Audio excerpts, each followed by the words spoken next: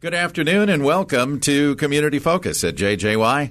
I'm Ken Thomas along with Tess Taylor, and today we have our guests from the City of Brainerd. With us today, Brainerd City Administrator Jennifer Bergman and Brainerd City Engineer and Public Works Director Jesse Dean. Folks, welcome back to Community Focus. Thanks, Ken. Thanks, Tess. Great to be here. Yeah. So, very busy time of the year. We just got done with an election, and we should probably review what happened there. We did just get done with an election, and the City of Brainerd had 5 offices that were up for re-election this year. Oh, wow. So, just going to announce the results. I'm sure most people already know the results, but a good time for a reminder. Mm-hmm. So, the mayor was up for re-election, and Dave Bedeau was re-elected. Our council member at large also was up, and this was a vacant seat, or going to be a vacant seat, and Jeff Chesak was the person who's been elected for that seat. We had a special election for Ward 1. That was Tad Erickson's seat, and Kara Terry has been elected to that seat. Council member for Ward 2, Kelly Bevins was elected for that seat, and then council member for Ward 4, Gabe Johnson, was elected for that seat. So just a big congratulations to those newly elected city council members.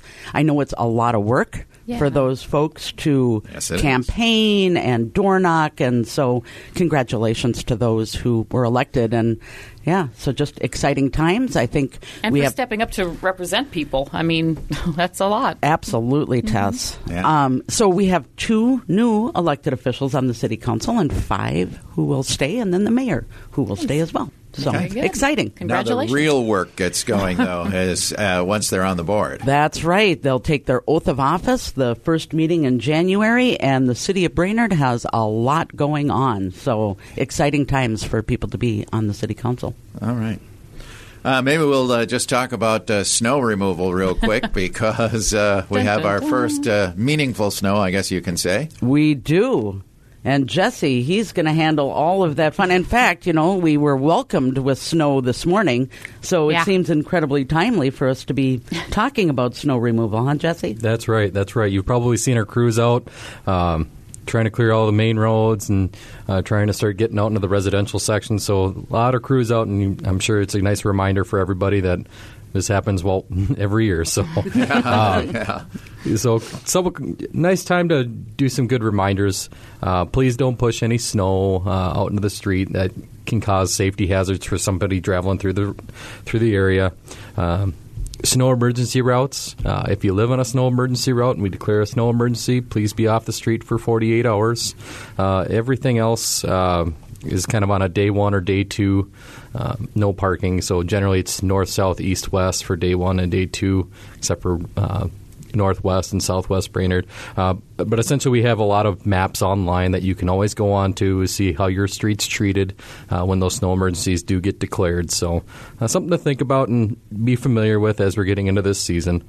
However, even if it's not a snow emergency, we do encourage people, if you're parked on the street and our crews are going to be going out there clearing snow, please, if you can, go park off street. It gives our crews a chance to get out there and clear the street nice and clear. We don't have to kind of avoid cars and windrow them in. Mm-hmm. So if you can, it's nice to have them off street if you can possibly do it. Last year I had the honor to ride along with one of our snow plow drivers. Wow. And it is an amazing experience, and you think about things differently when you're sitting in that plow truck. Oh, that you do.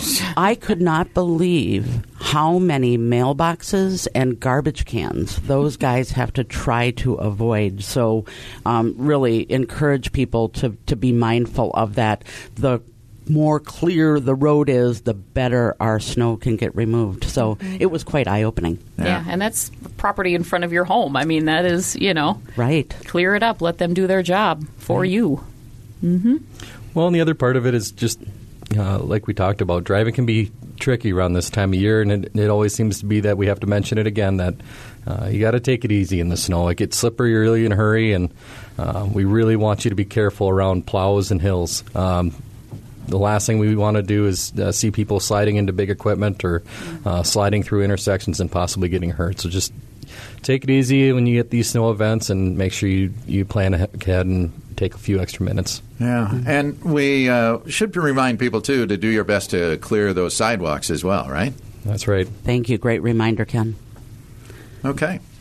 What else is happening, Jennifer, that we need to be aware of?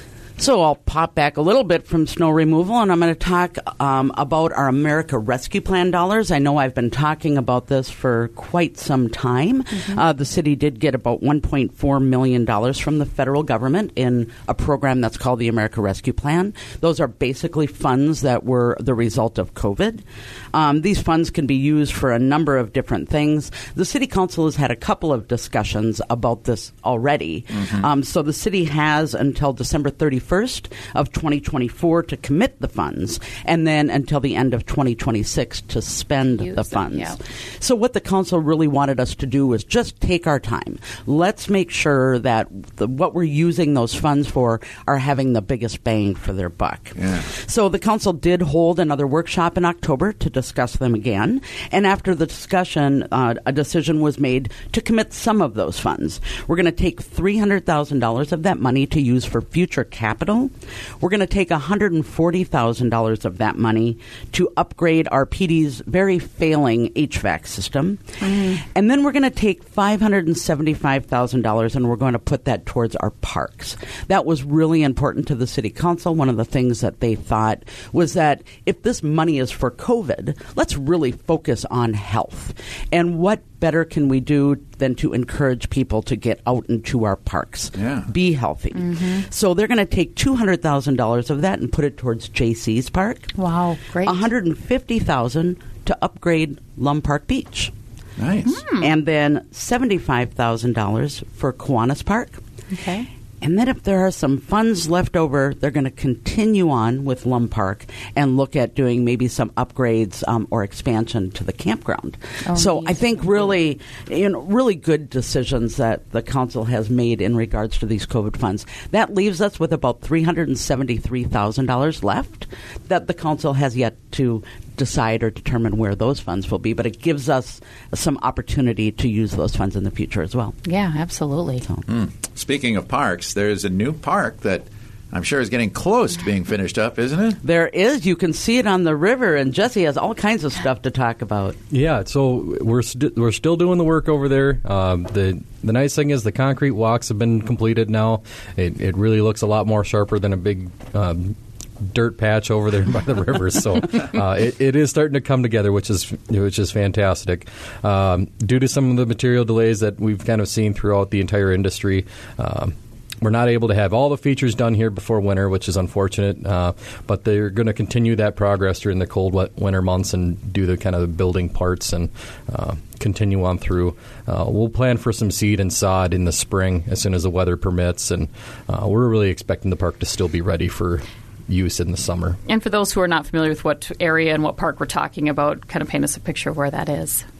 It's over on East River Road, right kind of next to the football field. It's where the old parking lot used to be.